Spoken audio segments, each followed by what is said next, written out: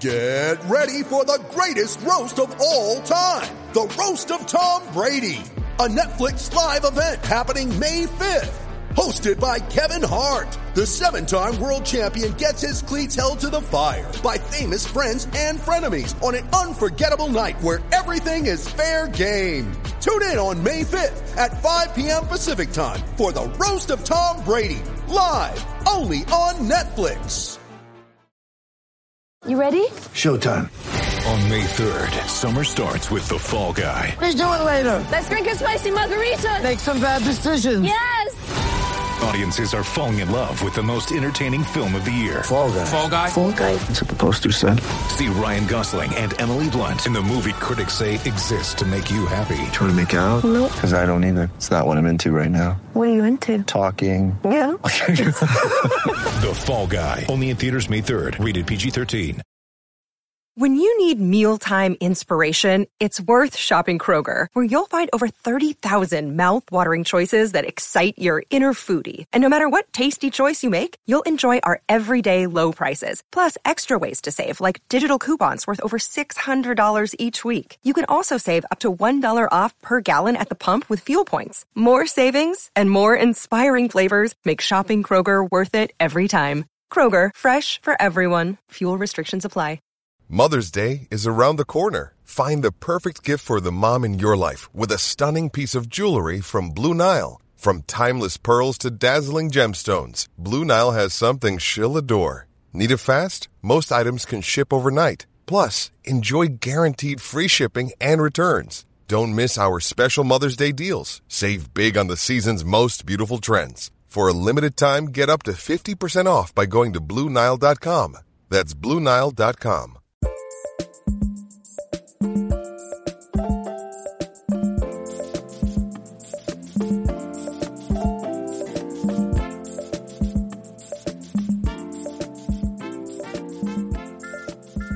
Welcome to Surf Stories, the podcast brought to you by the Florida Surf Film Festival. I'm your host, John Brooks. Along with me is co-host Kevin Miller. Hey, John. How you doing today? I'm doing great. How about yourself? Hanging in there. Just had an enjoyable chat with Mr. Balaram Stack. Yeah, this was really cool. If you'll remember, for you longtime listeners, we just had Ben Gulliver, a filmmaker extraordinaire from Canada, on a couple weeks ago. And Ben has worked closely with Balaram on several projects, including his award-winning feature film, The Seawolf. Absolutely. Well, I mean, that was a 3-city tour that we did with Ben, and of course, Balaram was heavily featured. We got to even meet Balaram back into, I think it's 2019. December of 2019 on the North Shore. Yeah. And so Ben had a great suggestion that we have Balaram on the podcast, and he facilitated that introduction for us. And Balaram, was gracious enough to join us from California via Zoom right before he jetted down to Mexico for that last pumping South Swell. Did you know anything about Balaram before the interview, really? I knew a little bit about him. I knew he's arguably the most famous surfer to ever come out of New York. Maybe Ricky Rasmussen would be up there too for old timers, but the current generation, Balaram's the guy when it comes to New York City, and big barrels, big airs. His name is the coolest name you could ever have for a surfer or an extreme sports guy. Yeah, I don't know how this guy doesn't have his own. His name should be on. I'm not saying he should make his own brand. Well, after this podcast, he's going to blow up. Yeah, for sure. But it was great chatting with Balaram, and Ben joined us too.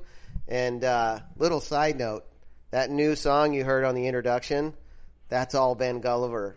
My man agreed to get into his beat laboratory, and after he said, don't touch my fucking drum set, he said, I'm going to make a song for you guys. So, yeah, we're super stoked on that, and super stoked to have a chat with Balaram. What a gift. I mean, bringing the West Coast and the East Coast together, one of the things about Balaram that I like is he's the first person we've talked to with, like, true East Coast grit. Yeah. You know what I mean? He has been through the East Coast, whatever you call it,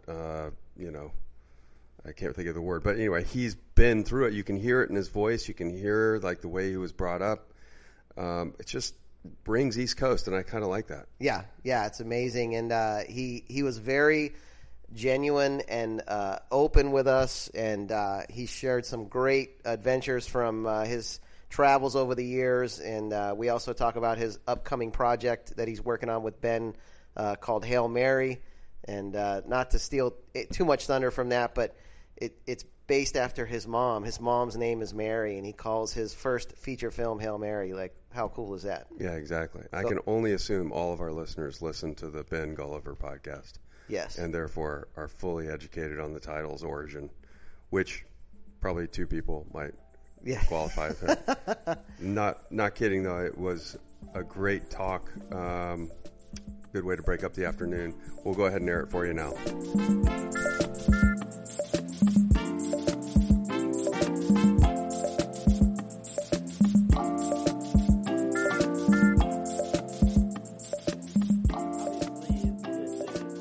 Surfing was the main shit. You know, like I played baseball, I played hockey, and I surfed all at the same time at one point, and then I broke both my ankles skating within 3 months of each other. Oh. And I couldn't go to hockey practice, and I couldn't go to baseball practice, and I couldn't surf, obviously, but the practices caused me to weed out those sports, and I basically surfing was always like, even though everything was involved and I was kind of putting time into everything, like surfing was obviously the scapegoat and like the main obligation. And sure, that soon took over easily. And then yeah, it kind of kept going up from there. But yeah, in terms of like being a pro surfer, it was like, that wasn't in the thoughts, you know, kind of ever. It was like, I just want to be able to get good waves and be a better surfer and be better than my friends at home, and that's like kind of like how I guess it started. Nice. Now, was there ever a decision at any point in your life where you were like, you know what, I'm not going to focus on like the QS and contests. I'm going to focus more on just getting good waves, getting coverage, getting footage, and doing that? Because you do surf some contests, but primarily you're more working on getting content, correct? Yeah. I mean, over the last, I don't know, like, I want to say like almost 5 years or something like that. It was kind of like, it's definitely a lot more getting good waves and getting video content and photo content. And I was lucky enough to kind of leave the contest, like the full-time QS thing, while you're still trying to get shots for the magazine. So that provided a lot of opportunity to build, I don't know, get some shit going without social media and all the shit that you do now. But there was like, I don't know if there was like a 1 year that I like really stopped doing contests, because I kind of like just weeded them out and started doing the ones that had better waves, and then ended up being like only 2 contests a year now. And the QS thing was epic though. Like, I was able to go around the world with this crew of like 6 or 8 of my friends, and whether we were making heats or not, those were some of the fucking funnest trips I've ever had. So yeah, it was cool to go from, and then at the same time we were doing those QSs, that same crew would be able to go and get firing waves in between the heats or in between the events. And it was just a good time where everyone was kind of always moving around and stuff. But as soon as, like, I don't know, it kind of like there was a couple opportunities to get really good waves, and I had to make the decision of doing the contest or getting these waves and trying to make an edit or a photo or something, you know. So once those decisions kept coming up, it was kind of like leaning towards getting waves, because I wasn't doing great on the QS and I was having a good time, but it wasn't benefiting me like, you know, these other trips can. So sure, I was able to kind of weed it out that way and start doing more free surf trips. Nice. Yeah, I always feel like, I mean, it's hard with the QS because they have the majority of the events in pretty average waves. Yeah. So that'd be an easy decision for me too. Yeah. I did a few. Yeah. I did a few like QS events back in like the early 90s when it, like, California had its own kind of legit tour with like the Clarion tour, the Panasonic tour, the Bud tour. It was called a different thing every year, but you could surf 6 events a year in California. But again, they had them at the worst waves. It's like with all the good waves in California, you're going to have a contest in Pismo Beach, no offense, Pismo Beach, but come on, Yeah. No, I can imagine that be an easy choice. Yeah. But, the QS has a tendency to be in some shit waves like that. Yeah. So the other decision that I wanted to ask you about is there's been a ton of really prolific surfers come from the East Coast of the United States, both contest surfers and free surfers that have achieved the ultimate success in surfing. The vast majority of them end up moving to California. Was that ever on the table for you, or did you ever move to California for any period of time? The California thing was introduced to us when I was getting into the NSSAs. Oh no, you know what? The first one was the BQS, the Vulcan contest. Yeah. So they did the BQSs on the East Coast, and that was the first time I got invited to California and do the championships out there. And there was like me and like 4 of my buddies from New York, and we ended up like I remember going to the lowers for the first time, and it was probably like 2 foot, like north wind, super shitty, but I was just tripping out how it broke in the same spot every time. Yeah. So I was able to like surf at like a skate park, and I had so much fun. But I don't know if it was the walk down or it was just like being excited in California. I was surfing all day, every day on these waves, but that session really put it over the edge, and I had a rash in between my nuts and my fucking ass, and it was so bad. Like I walked down in my wetsuit like a true Grom from the parking lot, and then got there and like thought about it, but just put out of sight, out of mind. The waves are going off. It's like the worst lowers ever, but it's going off. And then I come out of the water and I check it, and I'm just like, oh my God, this shit's bleeding. It's the worst rash I ever had. I didn't even think about it until it was time, Nice. But fuck, it was funny though. But yeah, I don't know. That was the first time I went to California, and then I got enough of it, like I spent a few summers there doing the NSSA nationals and stuff, and that was awesome to be with that whole crew. And I feel pretty fortunate just to even get that time, because those like middle school, high school days of contests with everybody around, and like all the teams buying houses for the competitors and lowers and all that kind of stuff. It was like it felt like a tour event, everybody was there. And that kind of doesn't seem to happen anymore like it used to, like they don't really have those big summertime events where everybody has to be there and all eyes are looking at it, and like it kind of faded out, it seemed. But I don't know, I those summers that I spent here were really fun, but it also made me appreciate home that much more, like it was never like I'm coming out here to surf better waves because we have better waves than them. So once you figure that out, you don't really have a desire to live there. But I mean, I love visiting for sure. I don't think I could see myself ever leaving the East Coast. Yeah. Now for any of our listeners that don't know, do you live in the city or do you live out like on the island? No, I was in the city for a couple of years, and then I'm back out on Long Island now. I kind of went from 2 years in the city, had a hip surgery to repair my labrum, and as soon as I was able to travel again, my spot in Brooklyn, the lease had tripled in price after my buddy sold the place. So we were like, all right, that's done. We went from like $2,000 a piece to like $4,500 a piece or something. We were like, all right, ouch. See ya. Like, and then for Brooklyn. Yeah, and then but that was pre-COVID. I heard it's pretty fucking cheap right now. Yeah, it seems like everywhere. Then after that, yeah, everyone. I mean, Long Island's through the roof now, but I'm back on Long Island now, and then so as soon as my lease ran up, I was still in the city, staying at my girl's place at the time, and I recovered there. And then as soon as I could get on the move and start traveling again, I didn't have a place in the city anymore, and I wasn't home for the next like 6 months. So then I didn't really need the spot in the city. But now I'm back in Long Island, back in Point Lookout, and yeah, it's kind of on the same program. Nice. Now, Ben, I just want to bring everybody up to speed. Ben Gulliver is also on the podcast, and Ben has done a lot of work with Ballaram. So, yeah, Ben, you feel free to jump in anytime. But what's your experience, Ben, working with Ball versus other surfers that you work with? And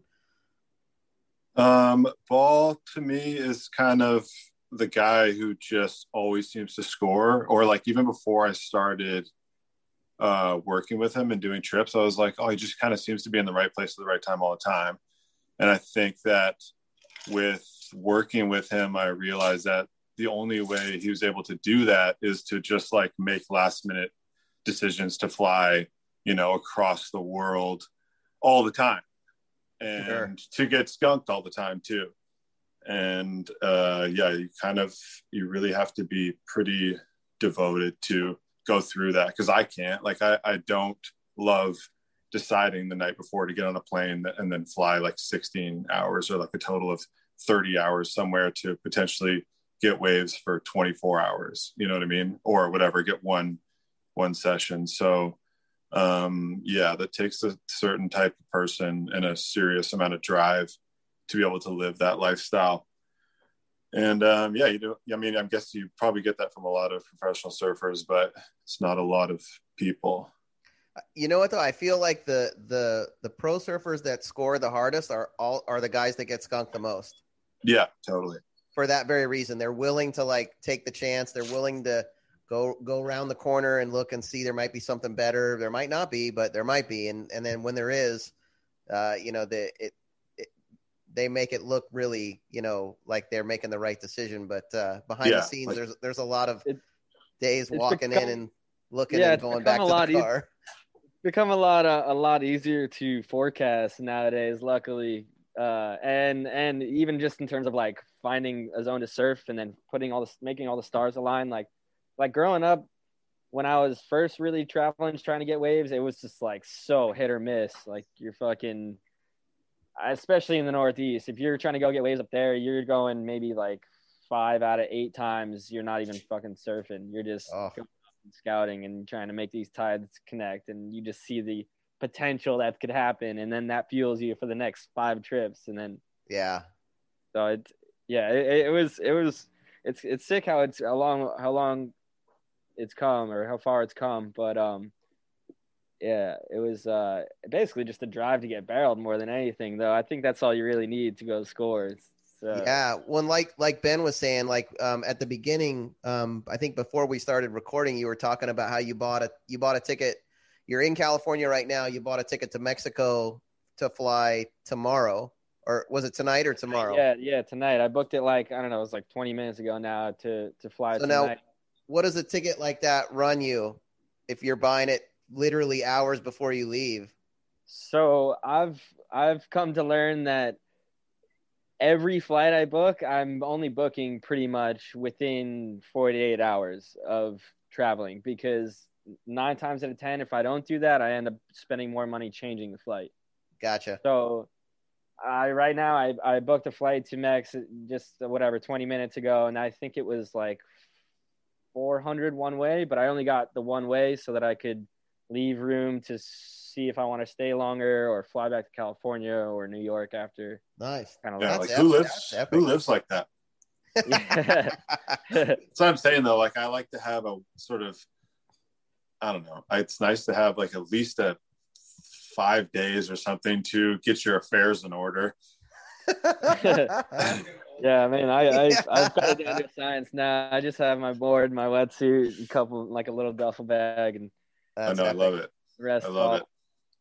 That's the way to do it. And I gotta say, I was expecting it at least over $1,000 for that ticket. So to, $400. That's insane. Yeah, no, I mean, there were, the whole COVID times too. It was crazy. Like watching flights go down for like $30, $40. Like, yeah, we went to Bocas del Toro in February and stayed with Scott down at Red Frog, and actually your name came up down there. There was a few of your boards hanging in the rafters, but yeah, the tickets were super cheap. It was nice.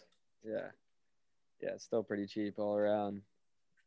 That's a good place to get barreled You're looking for barrels. Yeah, for damn sure. I was just there too. Actually, I spent a month down there, but I only got one swell. I just ended up fishing the whole time. But that's not a bad option either. Yeah, we had good swell while we were down there, but just a little, not quite the right direction. So a little bit too much for the bluff, but not really like super fun on the reefs, but not like going crazy on the reefs. Yeah. Hey, Ball, do you think that is fishing like the new getting barreled for you? Are you moving to Florida? No, I ain't moving to Florida, but I shot a fish the other day that was like pretty equivalent to getting spit out of like 8-foot barrel. Wow. Like I felt pretty damn excited about it.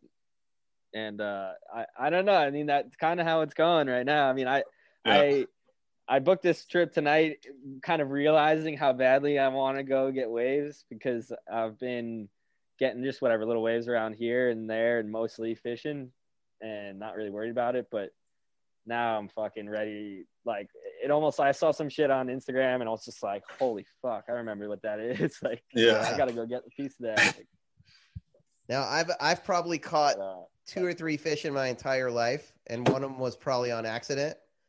But is there a big difference between spearing something like diving and spear fishing versus like fishing, with a rod and reel and catching something that way? Is there a big difference like excitement wise?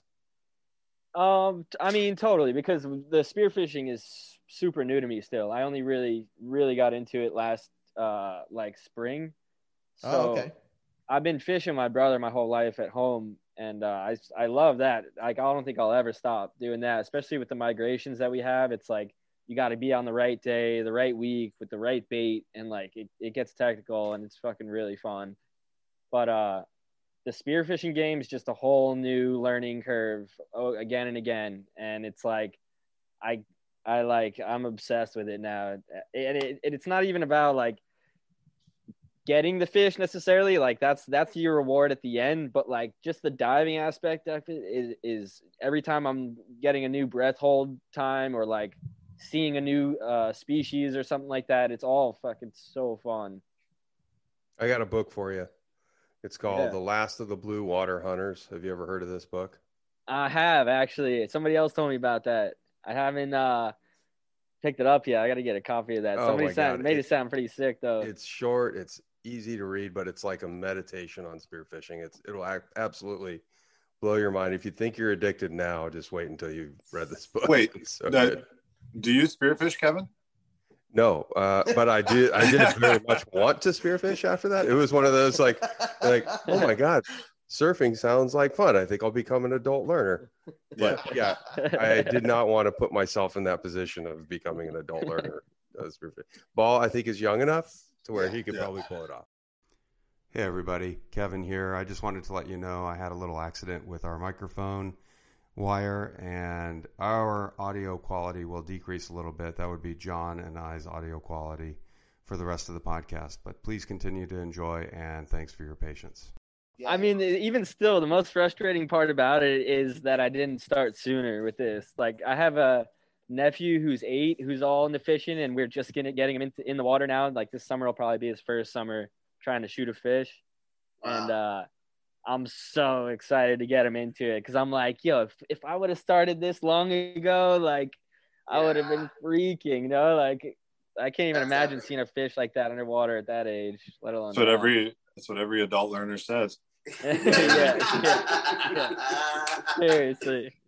Yeah, it seems more like hunting, like on dry land, like hunting an animal. It seems more like bow hunting versus like shooting or something. Totally. Where you're like you were saying, a lot of the exciting part is way before you ever even see the fish, and then that's the reward at the end if you actually get to shoot it. So you're not even in your environment. You're not even in your natural environment, and then you're dealing with like an animal that is like 100 times quicker than you are. Yeah, the vulnerability is pretty trippy feeling. Yeah, I bet. Like, especially when there's sharks around. Like the sharks, I'm honestly way more scared of sharks on a surfboard than I am underwater. because you can see each other, and like you kind of have a little more of an understanding of what each other is.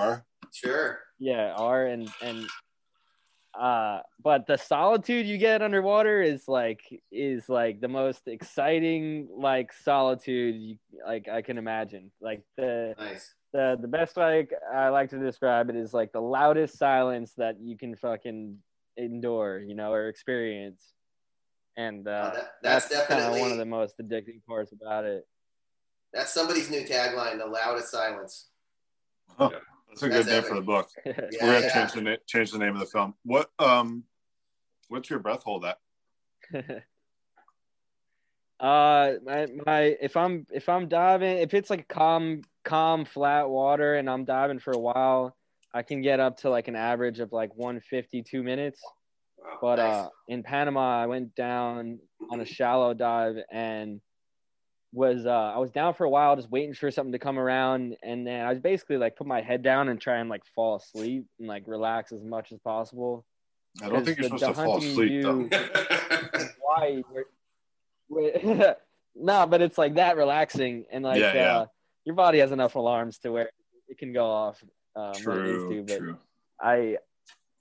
But I spent as much time down there as I could, and then I looked at my watch and I was at 2 minutes, and I was like, wow, I feel eerily okay. It's 2 minutes and I feel fine, and like so I just kind of hung out, see if there's anything else, and then got up to the top at like 2:30, 2:35, I think it was.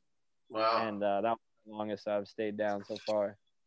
What do you think Healy's breath holds at?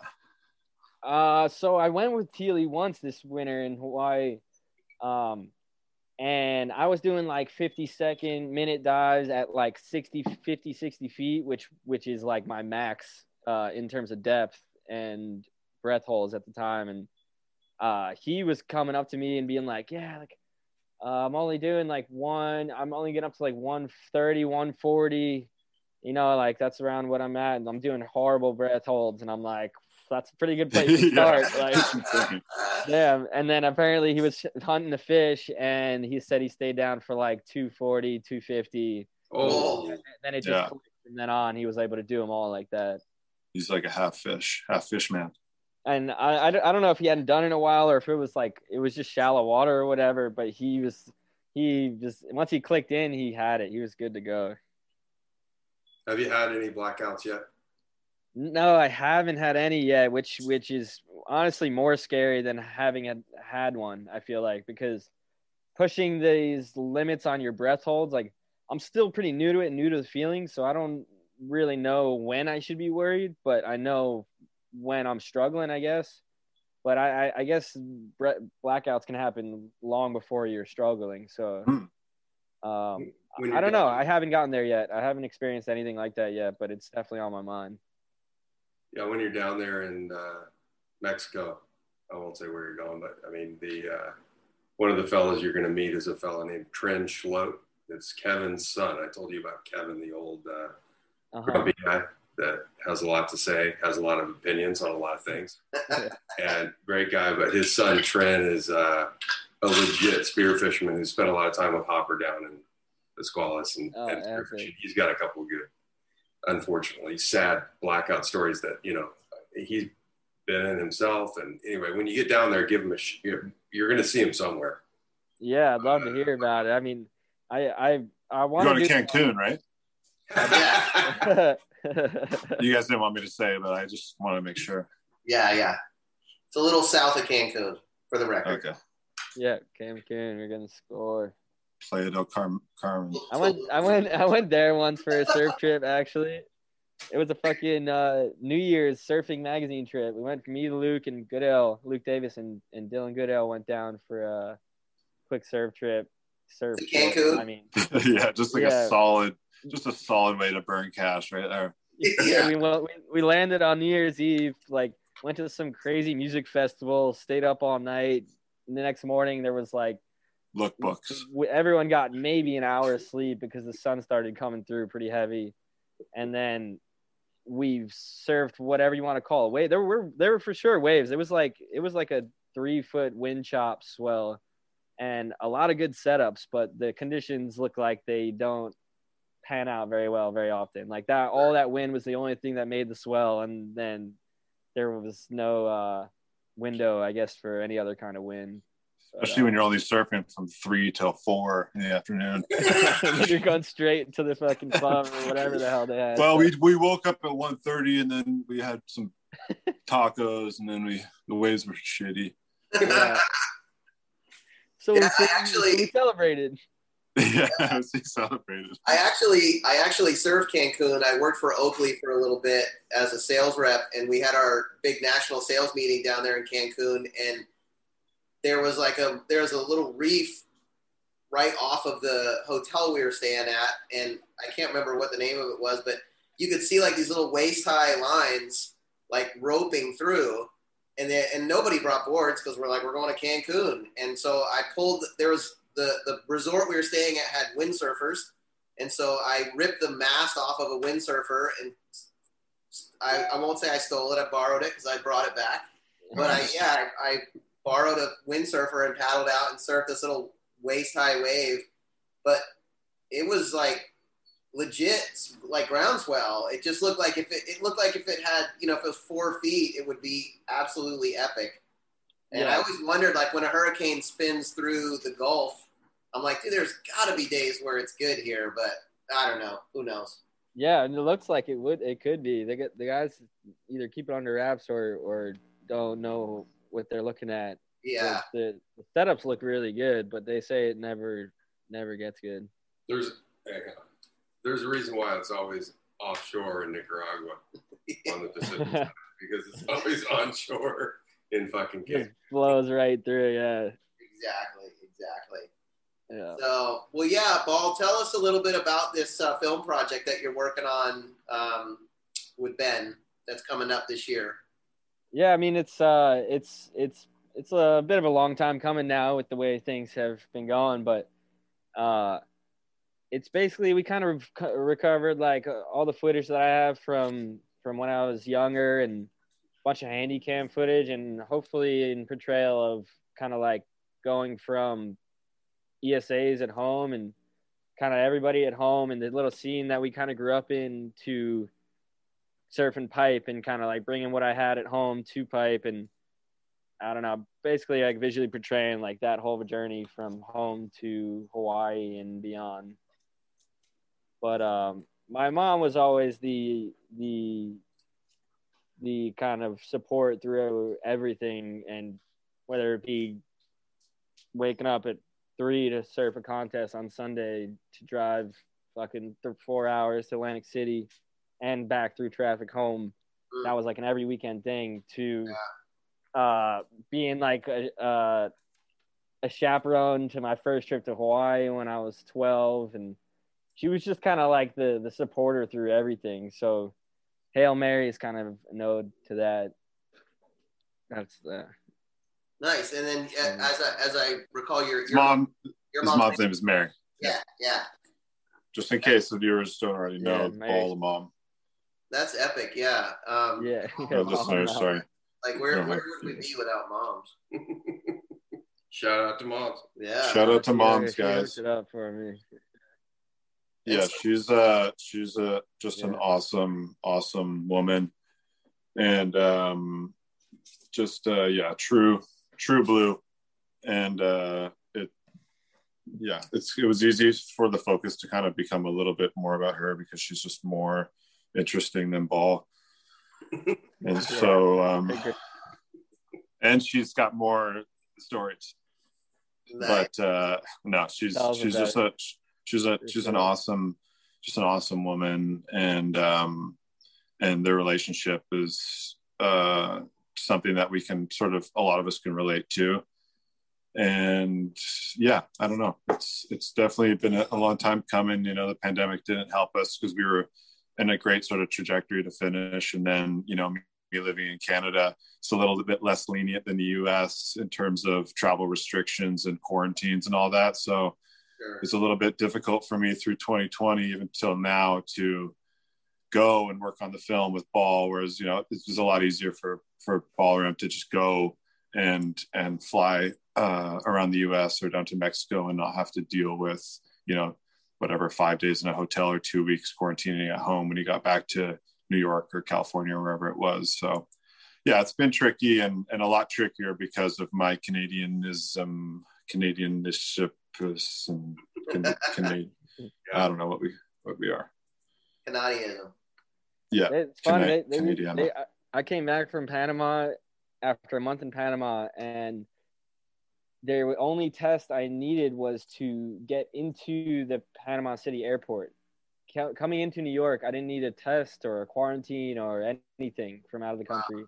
No, I mean, yeah, I flew there in January, and when I crossed the border, they were just like, "Hey, what's up? Yeah, cool." I was like, that was it. Wow. Coming back to Canada, they basically just like arrest you and isolate you in like a hotel for like 3 days until you get your test results back that you've been given, and then you go home and you quarantine at home, and then they like check in on you. Wow, full cavity search, yeah. Full on. You're getting. I mean, and they're doing it. They're in their minds, they're doing it all for the right reasons, but it's a tricky thing because Yeah, is that changing soon, Ben, or what's the? I mean, I hope so. We're all finally getting our vaccines here, which we're way behind the U.S. Right. But, I'm have mine scheduled, and I think once older people start getting their second ones in Canada, then I think things will get a lot better, and then obviously numbers going down. But sure, yeah, I don't know, man.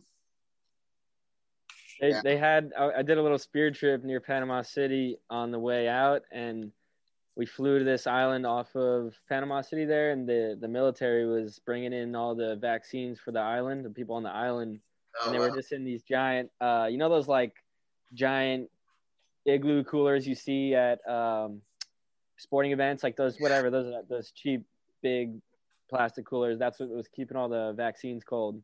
Wow. Like they just had like melting ice throughout the whole thing. Oh, crazy.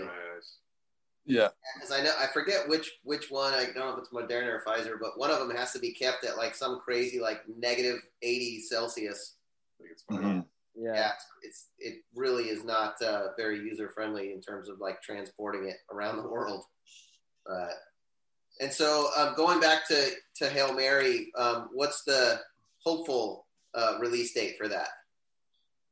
I mean, there was talks of us trying to like be premiering it this summer. And again, if we can figure out, our schedule here in the next month or so, then that is a possibility. But yeah, there's just a few sort of key things that need to be done, and they're difficult from abroad. Sure. I know there were hopes on like a fall kind of tour setup. The date's been pushed back and back again and again, but the hopeful kind of like play out plan, whether it be this date or not, is to kind of get a little premiere tour up the East Coast, starting in Florida and then like North Carolina and then throughout the Northeast, and have it coincide with Volcom's kind of like old school East Coast tour setup. But obviously that's definitely hard to make happen right now. But as long as you start in Florida, I think you can make anything happen. Yeah. So. Well, yeah, we've got our end of the year big 2-night film festival event, November 19th and 20th. And that's full on, huh? Of course, yeah.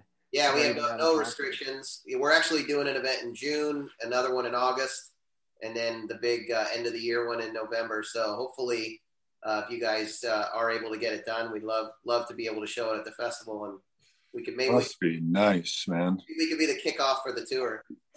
Fuck, that would be epic. Yeah. Going on to a surf story that I enjoy myself because I was there, and I love anything that I can reference that I was a part of. But we went to Ireland, and this was such a great day. I thought maybe Ball could tell you the story of surfing Mullaghmore, even though I might have already told it to you guys. But if I have, you can just edit it Yeah, well that was the we went to London for the premiere of Seawolf. That was actually epic in itself. Just the reason to go to London to go show the video, like that was pretty cool. But we went and I brought 2 shortboards, like a 3-2, some thin booties, and expected to surf like a little slab, maybe a rippable wave if I'm lucky. And we were looking on the maps and we're like, we were originally going to go to Scotland, and they were like figuring out, oh, let's change it up, go to Ireland. Looks like a couple, like this zone will have some good waves. And it ended up being like the stars aligned in terms of Mullaghmore conditions, because that place gets so much wind. Yeah. We lucked into a day and afternoon that had like pretty light winds. The swell wasn't massive, but big enough to break. And I got up to the cliff, and I'm talking to all the kids on the cliff, and I'm like, oh, this is epic. Like, I'm stoked to like just watch, and see this wave break for the first time ever. And one thing led to the next. The dude was like, oh, you have a board? And I'm like, nah, like I don't have anything. He's like, oh, I got a board. And like his buddy's like, oh, you need some fins? Like other guy in the back's like, oh, I got a vest for you. And I'm just like, sure, like I don't think I have it in me to say no, but I definitely didn't expect to go out there at all. I was totally content with watching. It was fucking pretty bombing.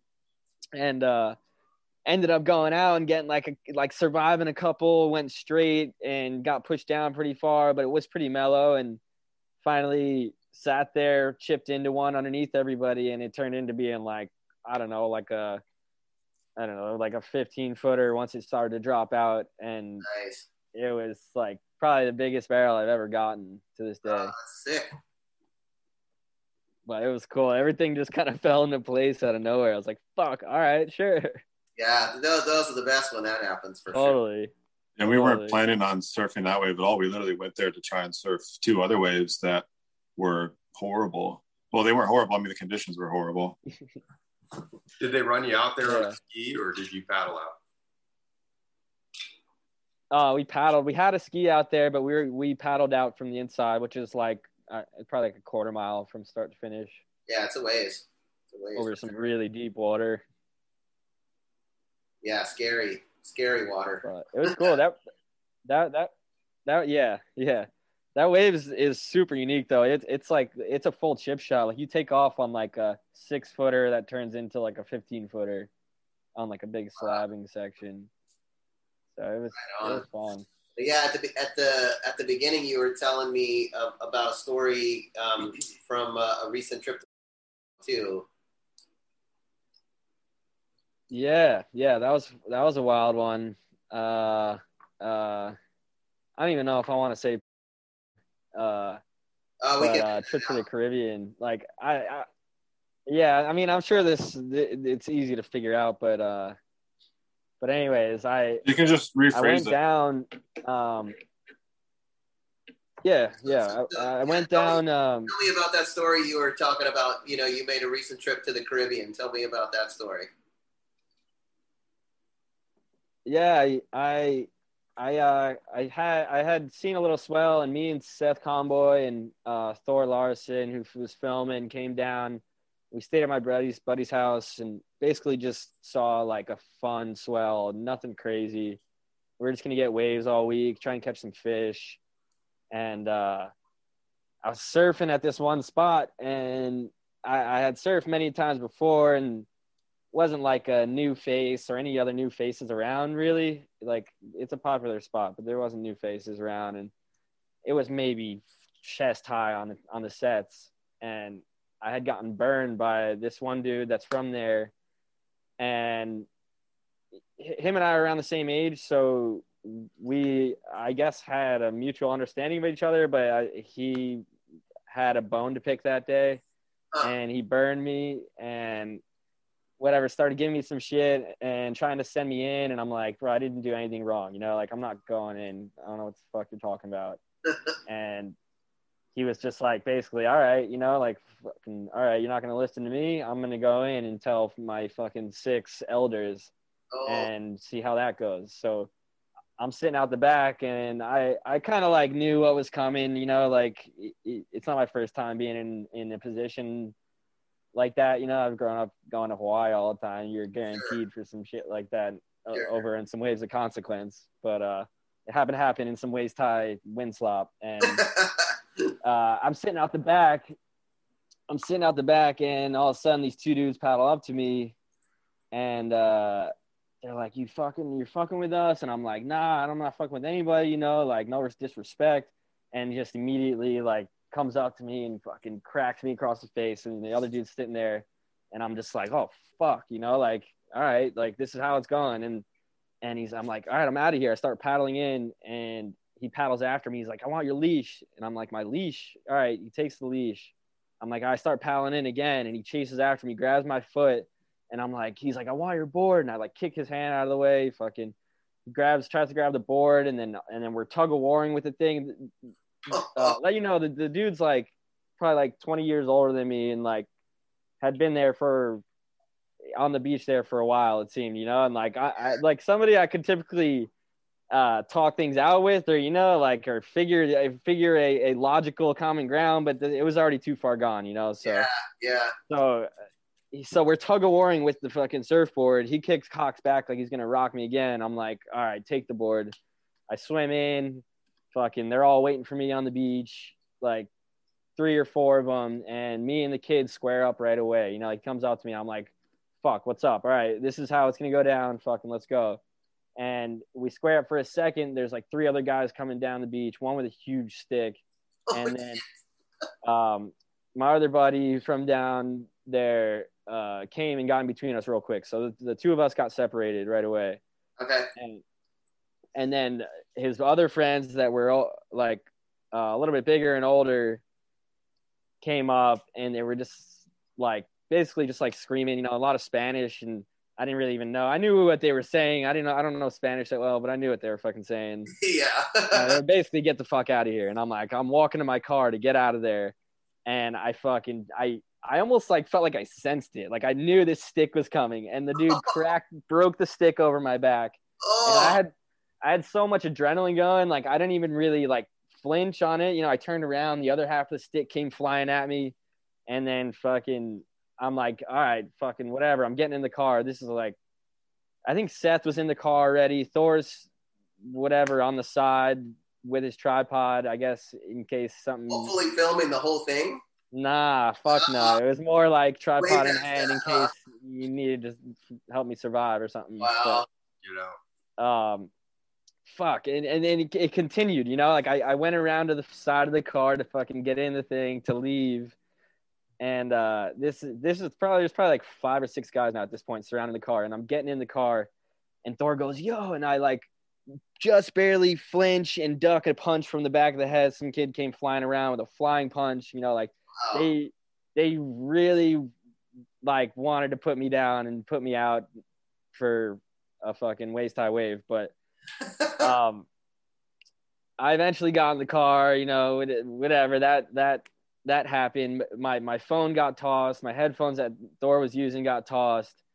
And we drove away from that being like, it was the most like weird silence of like, what the fuck just happened? Like, how did that just happen so quick? You know, I was like, I just felt so defenseless and confused. I was like, how the fuck did that just happen? You know, like, yeah, I couldn't wrap my head around it. And then that set the tone for the trip, and it seemed to have just like everything that could go wrong went wrong throughout the trip. Like I ended up fucking getting my Instagram hacked, which is weird enough to say, and it was held for ransom by these Russians that were emailing me telling me I needed to pay them $200 within an hour, or they're selling the account, deleting all the photos, and whatever, nothing you can do about it.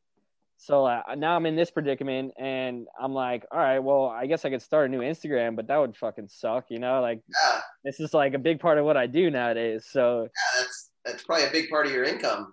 Yeah, totally. So I try to pay the guy, but he only accepts Bitcoin, and in order to make a transaction with Bitcoin, I need my phone for the security code. So I can't do that, you know? Like, it's just like one thing to the next. What is going on? It was fucked, you know, like it was just kept rolling.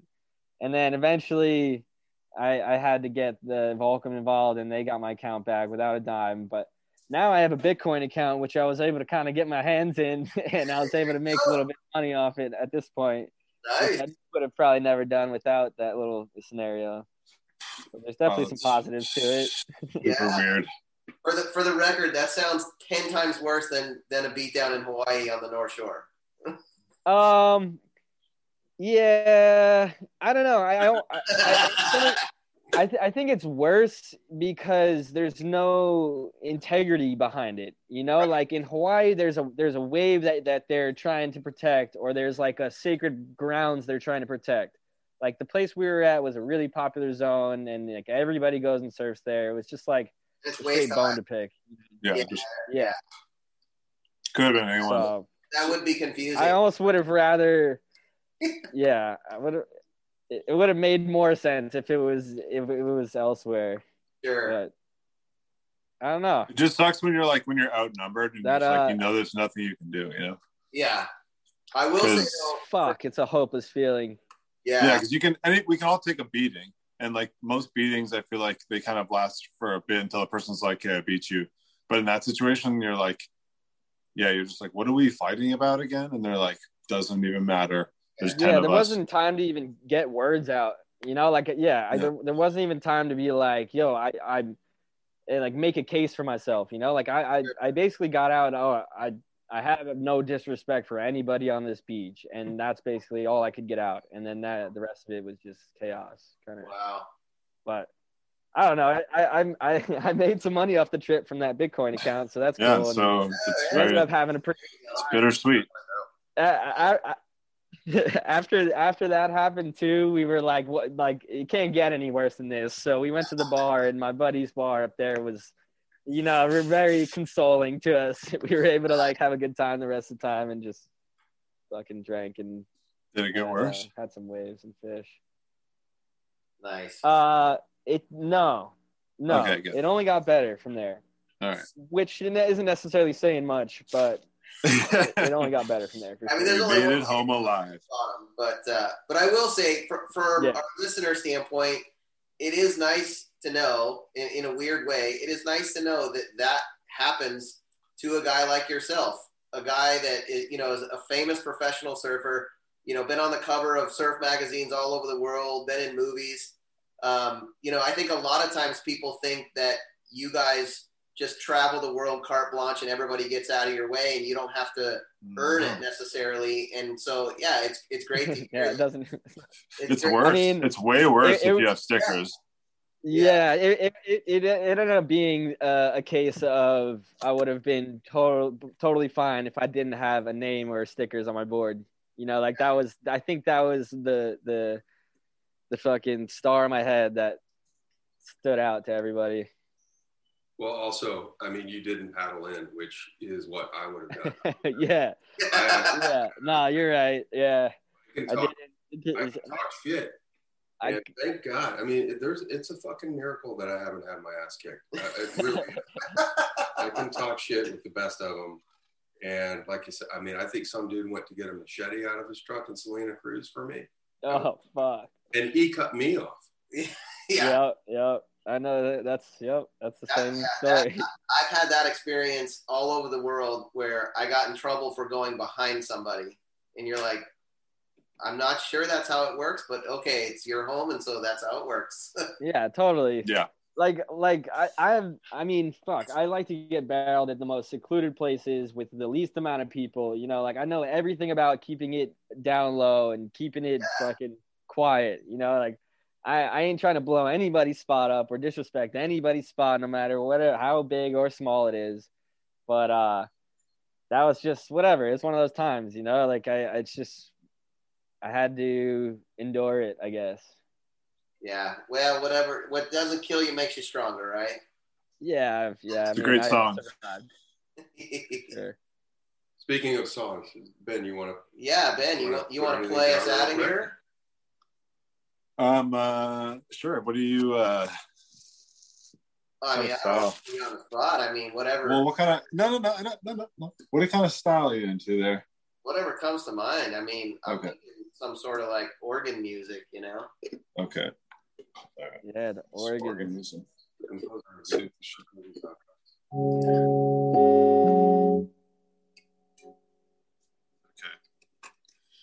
You know what?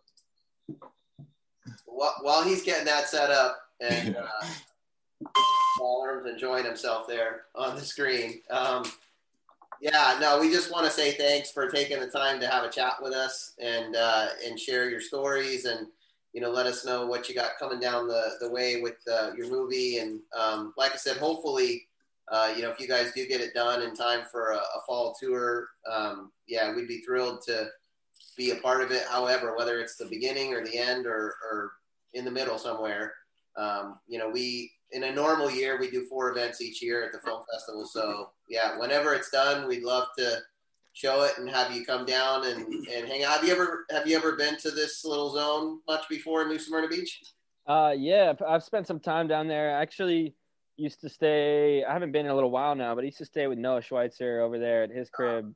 Nice. And we did the contest over there, did some fishing, whatever. Dude, we went out, a buddy of mine, his friend that he introduced me to, we go camping together all the time now.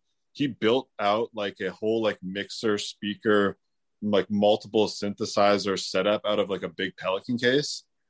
And we just take it out camping with us, like to the river in the mountains. And we bring like an amplifier and plug it into my buddy's truck. And we just bring like a bunch of synths and like lights and stuff. And we just have like a little weird, like, it's not like a rave. And I don't want you guys to picture a rave, most importantly, because it's much more like ambient and chill and less like, hoops and whistles. Yeah. There's not like, we're not like dancing as much as we're just like bobbing our heads and sort of making weird sounds, which doesn't sound better than a rave actually. Now that I just said it out loud. Sounds weird. That sounds pretty sick though, out in the woods. Epic, yeah. Did I tell you guys the story of when sorry if I'm just keeping you now, but did I tell you the story of when Ball came out and I thought that he had died when we did that boat thing? I feel like I told you that story. Was that when he went and got the anchor or the phone or something? No, that was the same trip, but we were all like camping on this island and we did a bunch of mushrooms. My friend Bo was actually there too. But we were camping on this island and we got there on this boat that also had sort of a sleeping quarters on it, but the captain was staying on the boat, but we were staying on the island and Ball was there. And we all did a bunch of mushrooms and we're hanging out all day and like whatever, just hanging out on the beach. And in the night we had a big bonfire. But before that, even I think pretty early on in the evening, Ball was like not feeling well, or he was just tripping out or something. He decided he wanted to go back to the boat, even though he had like a tent to stay on, to stay in. He wanted to go back to the boat. So the captain took him back to the boat and we didn't see him for like 6 hours, but we just went on with the night. And then at some point, the captain went to the boat at like midnight or 1, and he was like, yo, your buddy's not here. Like Ballroom's not here. And I was like, he has to be there. And he's like, no, like the dinghy's here, everything's here, but he's not here. And I was like, man, he's on that boat. You got to find him. And he's like, yo, this is my boat. I know every inch of it.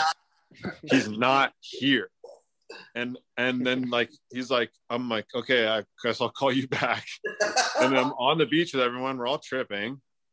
And I'm just like, Ball fell off the boat and he's gone. And this is on me. Wow. And this goes on for like 20, 30 minutes, like full panic. Wow. And eventually, and the boat's like, whatever, it's like a couple minutes out in the water. But like, you know, Rycam, who's the captain, keeps calling. He's like, yeah, I'm just not finding him. And eventually, for like 30 minutes, he's like, hey, I got him. And I'm like, where the hell was he? And he's like, he wedged himself underneath my bed in like the captain's quarters. And like a foot, there's like a solitude. foot gap. And he just squeezed himself under there like a psycho. And literally like and everyone fully threw a whirlwind. Yeah, dude, everyone was just like sober. They're like, yeah, we found him, and everyone's like, hey, sweet, like let's go to bed because that was horrible. What a way to end it. Anyway, it was yeah, it's not. I guess Ball doesn't tell that story because it's pretty embarrassing. I guess I needed to get away. We'd been drinking a lot the whole time too. Yeah, no, he was maybe a little shell shocked. Yeah, I was fucked. That's hilarious, man. Dude, have you guys heard or read the story? It was in the Surfers Journal about the guy, the Aussie guy, no, South African guy that fell. He fell overboard off a boat doing the crossing from Padang to the Mentawais. Oh, fuck. I didn't hear that. It's in the Surfers Journal. He wrote a book about it. I'll find it and send it to you. We should write a book about this one. Yeah. It's called Ball Under the Bed. Yeah. If Ball fell off the boat, though, he probably would have swam back to shore. I would have been like, really? Is this the time he got too fucked up? This time? Yeah. Really? This was it? Yeah. This guy. Like a Scooby snack, like not even a gram of mushrooms and like a couple of beers. Yeah, he would have been fine. That guy got food poisoning from something he ate in Padang, went up to the fly bridge to vomit at like 2 a.m. and like was convulsing so hard that he fell right off the side of the boat. Nobody knew, and he treaded water for I think 17 hours. Jesus Christ! God.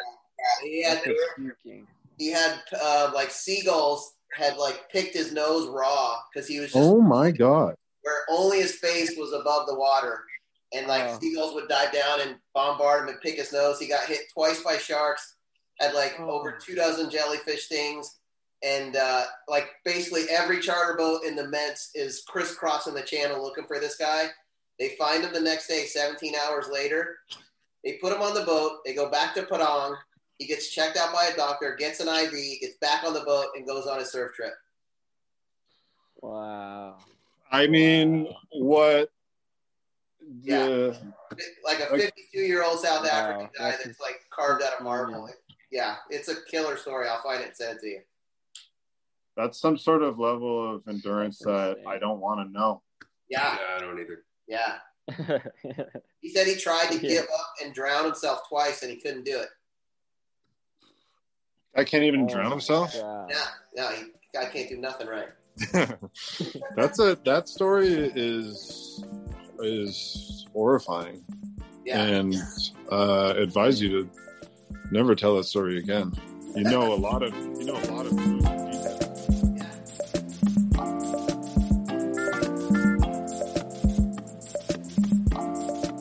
Well, hey, if you can ever count on somebody to tell the inappropriate, gruesome details of a story, it's me every time. I agree. I love your stories. Don't think for 1 second that all the gory details are unnecessary. We appreciate them. No, that's what makes a story a story. But yeah, it's been great chatting with Ben. He's funny. Ballroom today. He's hilarious. He's got that dry wit. He's just nailed it. He doesn't even know he's funny. No, that's the best kind of funny. Yeah. But yeah, we're super stoked to have a chat with Ballroom and Ben today, and thanks for joining us. As always, we want to thank our sponsors for the Surf Film Festival, our presenting sponsor, Monster Energy, Rourke Apparel, Globe Footwear, Dragon Eyewear, Advent Health, Red Dog Surf Shop. The one and only Atlantic Center for the Arts, where we will be showing movies on June 18th. We're 99% sure, and 19th. Stay tuned to our website and emails and social media outlets because we have a huge announcement coming out in the very near future. If, in fact, it might even be before this podcast is released. Yeah, we're pretty excited about that. And while you're at that event, you can get a drink in a Yeti tumbler because Yeti is also one of our sponsors. Right, and well, thanks for joining us. We'll see you at the movies on June 18th and 19th.